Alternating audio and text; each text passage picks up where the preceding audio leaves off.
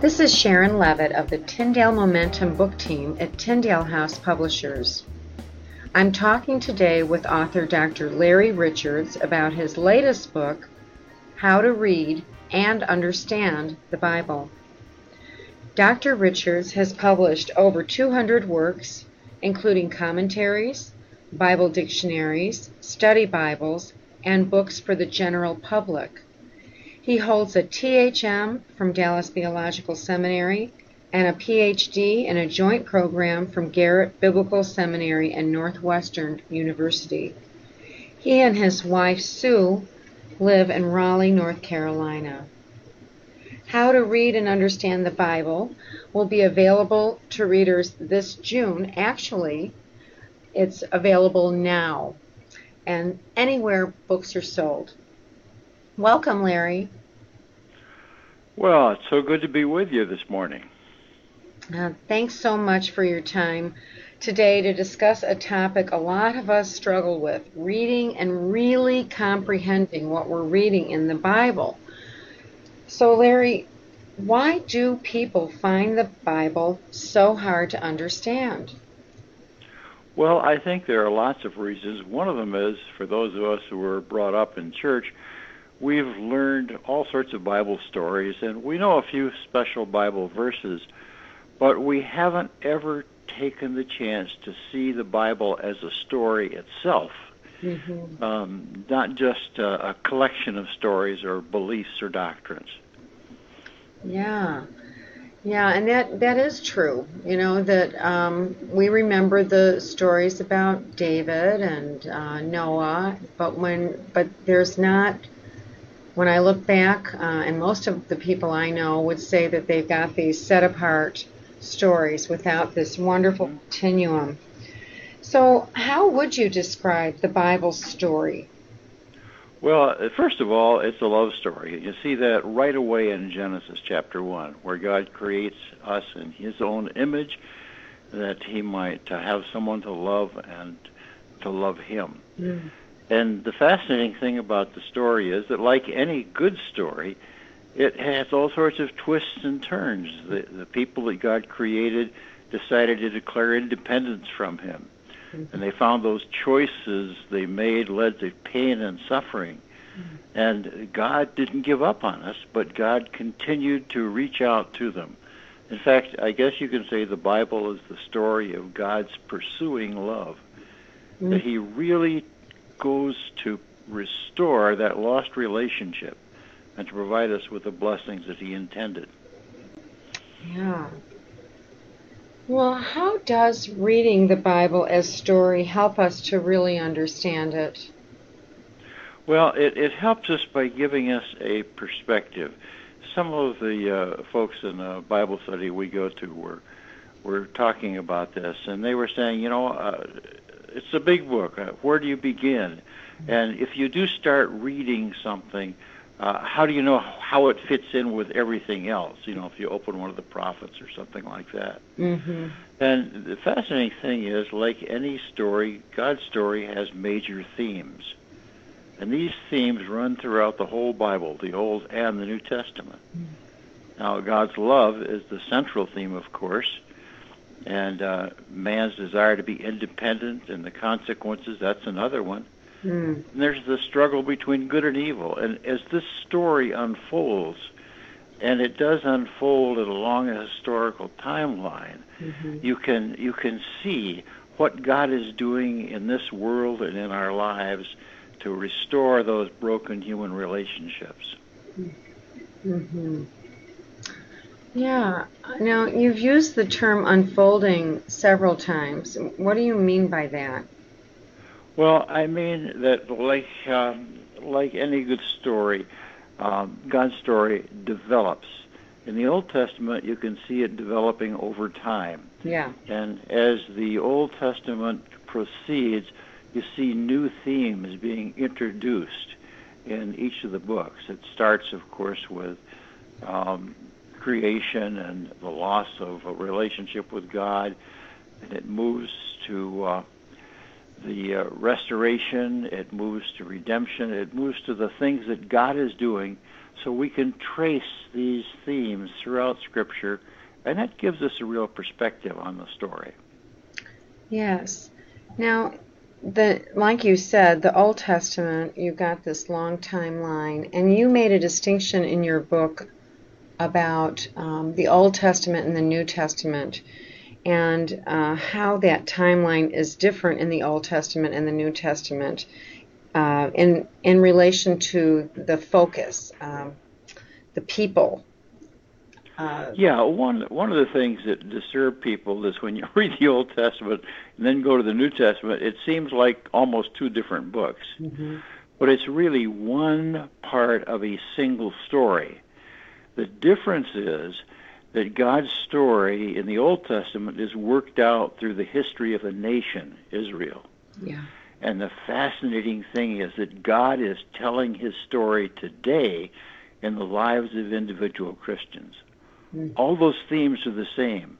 The redemption theme, the struggle with good and evil, they're present in the Old Testament. They're present in the New Testament, but it is being worked out in our lives rather than in the history of a nation or a community. Mm-hmm. Now, is that because the New Testament focus on the Redeemer, man, Jesus? I think that if we read the Old Testament as story, one of the things you discover is that all the truths in the New Testament are rooted in the story of the Old Testament. For example, the redemption story is illustrated in the experience of God's freeing the people of Israel from slavery in Egypt. And the conditions there are the same. It's interesting. The people were helpless as slaves. They couldn't save themselves. And so God sent a man, Moses, and through that man he brought deliverance. In the New Testament, you see the same thing. Yeah. We are helpless, gripped in the chains of sin, and then God sent a man, Jesus, and through Jesus he exercised his miraculous power to break the chains that bind us and to give us freedom and relationship with him. It's an exciting story. Yes, it is. And I know that your book can help people see that and not just get scared by the bigness of it. Now, some of the parts of the Bible don't really seem like story. Like I'm thinking of Leviticus, the laws, and some of Deuteronomy. How do those fit into the story? Well, I think the thing is that we have to understand the story and particularly understand its ending. What God intends to do at history's end is to create an eternal community where we can experience his love and love one another. It's described in Revelation. Now, the fascinating thing is that God wants us to experience as much of that experience of blessing today as is possible. So if you look at those laws in the Old Testament, you find that they're not just a list of do's and don'ts. They're a picture of a society which has been developed specifically to enable people to live in a relationship with each other and with God where they can experience some of the blessings of eternity in the present today. Of course, the tragedy of the story is that in the Old Testament times, Israel never really built that kind of society. Yeah. And the excitement of it is that today, this sense of community, this sense of we are to be together with others and in that fellowship of others, experience God's blessing, that's deeply integrated into the New Testament too. So in both cases, the story is the same, and the themes are the same, and the experience God wants us to have in relationship to him are the same. Yeah, it really illustrates to me what a loving, patient God we have, who, as you said, he brings up this nation to be his special people, and yet independence keeps getting in the way, even though he has such a wonderful plan for them to experience the abundant life, but the independence, and he never gives up, as you said. No, He never that, gives and up. that and that's exciting because every place you read, if you're sensitive, the one thing that you sense shining through is that God loves us, that God loves the individual who's sitting there reading his story in the Bible.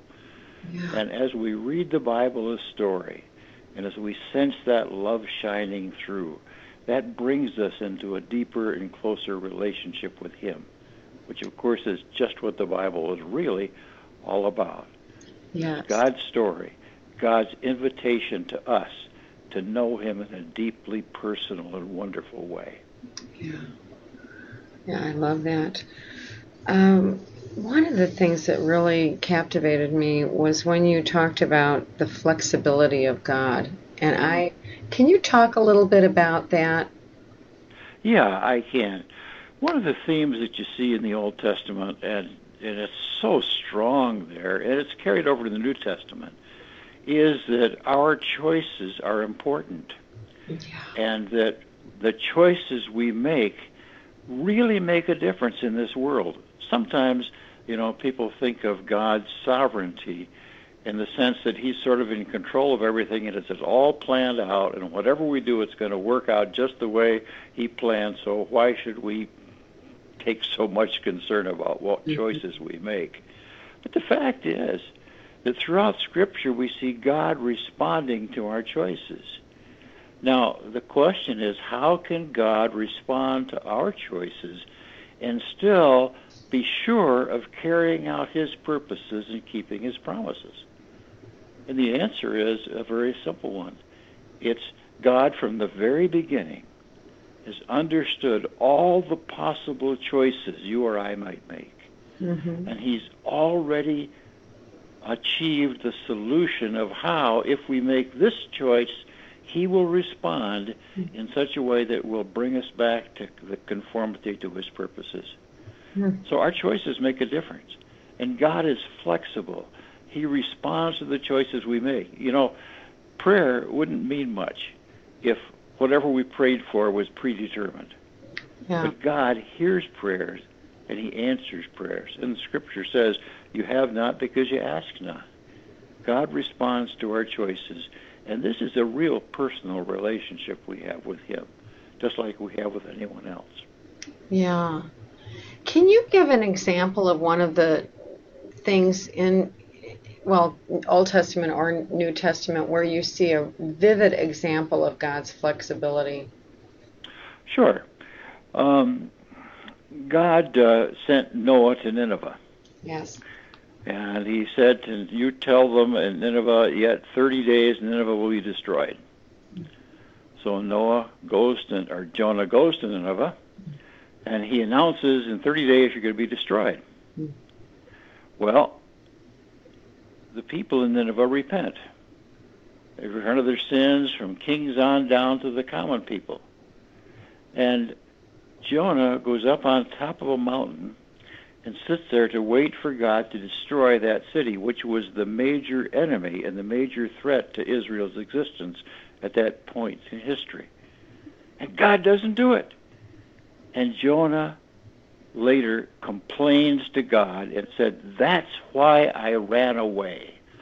I knew you were gracious and compassionate, and I was afraid that they might repent and that you might change your mind. Now, there's a perfect example, and there are so many more of God responding to the choices that human beings make in a flexible way. And we have many, many additional ones to that. Yeah. Yeah, I always loved that story when I read it, and how I could so relate to Jonah, just being mad and my humanness. No, I want you to destroy them, but he knew that he was gracious. And that was a great story in the time, however, because here was Israel, and they were being called on to repent by two other prophets at the same time. And what Jonah's experience at Nineveh said to Israel was, you are my people. don't you think that if you repent, I will remove the threat of judgment? And the answer is, of course, God would. Yeah. So it was a very important message, not for us only, but for the people of Jonah's own time. Yeah. And, he waits until the full measure of sin has come. You made a point of that in your book, too. Yeah. Waiting until it's time. Our time is not his time. No. So the story in the Bible is very encouraging to us that we don't have to be in control of everything. We can't be. Yes, we can't. And it's a blessing. Yes, it is. Once we get rid of the independent streak that we all have. Yeah, we all want to do it our way. I understand that. God understands that. The problem is that, as Proverbs says, the way that seems right to a man, but the end thereof are the ways of death. So, if we rely too much on our own understanding, we may try to do the right thing, but we can get in trouble. That's right. Well, what would you say is the value, just, like those people in your church who are saying, I don't know where to start. If you learn to read and understand the Bible as story, what happens? What's the biggest benefit? Well, the biggest benefit is that whatever you're reading, you can relate it to the themes that flow throughout the Scripture, and you can get a sense of where this fits. Like any novel, God's story has all sorts of side stories. It's not just the main story. Here's the story of so-and-so, here's the story of so-and-so woven into novels. Well, that's the same way with Scripture. And as we read some of these side stories, we can relate them more perfectly to the overall. So we don't feel lost when we're reading a passage in Scripture and say, now, what in the world does that have to do with anything, and how does that relate to this or to that? If we really understand the Bible as story, we're really helped to fit together what we read, so we've got a picture of the whole as well as the part. Yeah. When you were writing this with this book, who did you envision as being the key audience? Well, actually, there are a couple of key audiences. One, of course, is the millennial generation, which is struggling with many of the issues that we touch on in this book. The other one is people who have been familiar with the Bible, who go to church, who read the Bible devotionally, but who somehow still haven't been able to see it as a whole and to understand it as the story that God is telling that impinges so deeply on their lives. Mm-hmm. So I think it's anyone who's a believer who wants to understand the Bible better, anyone who really wants to know God better. That's what this book is for. Yeah, it seems to me also that if you read the Bible as story, it engages your emotions, and that will automatically give a much fuller understanding than when we just read it with our head, with our intellect. Oh, absolutely. One of the discoveries I made that I had never realized was in reading the Old Testament prophets. Now, the Psalms have always been understood to be an emotional book, and the fact that we can express our emotions freely to God, and He cares and He listens, whatever those emotions are. Mm-hmm. When I read the prophets, I suddenly discover that God is sharing His emotional life with us, so that we can come to know Him on an emotional language. Yes. There's all those feelings in there. Yeah. There's anger, there's frustration, there's compassion, and God just so deeply cares about the people who are going astray. So if we read the Bible as story and we get into that emotional level, that makes a tremendous difference in our response to Scripture. Yeah, I agree with that. I wonder, I noticed that you've got discussion questions at the end of each chapter. So how do you think, would this be a good book to be used in a small group? Well, they're actually thought questions, but they are thoughts that you can share with others. So it would be a good thing to share in a small group. It would be a good thing for a class study, too, because I teach a Sunday school class on Sundays. And while right now I'm going through Romans with the class, the fact that they can ask questions, that they can listen, that they can think about it out loud and talk to others has been very important in this whole learning process of coming to understand Scripture. And I believe that's very vital. So I'd love to see a few people get together, or a small group get together, or a class get together, and read the chapters and talk about the themes and the questions that are raised at the end. Yeah, very good. I was thinking the same thing.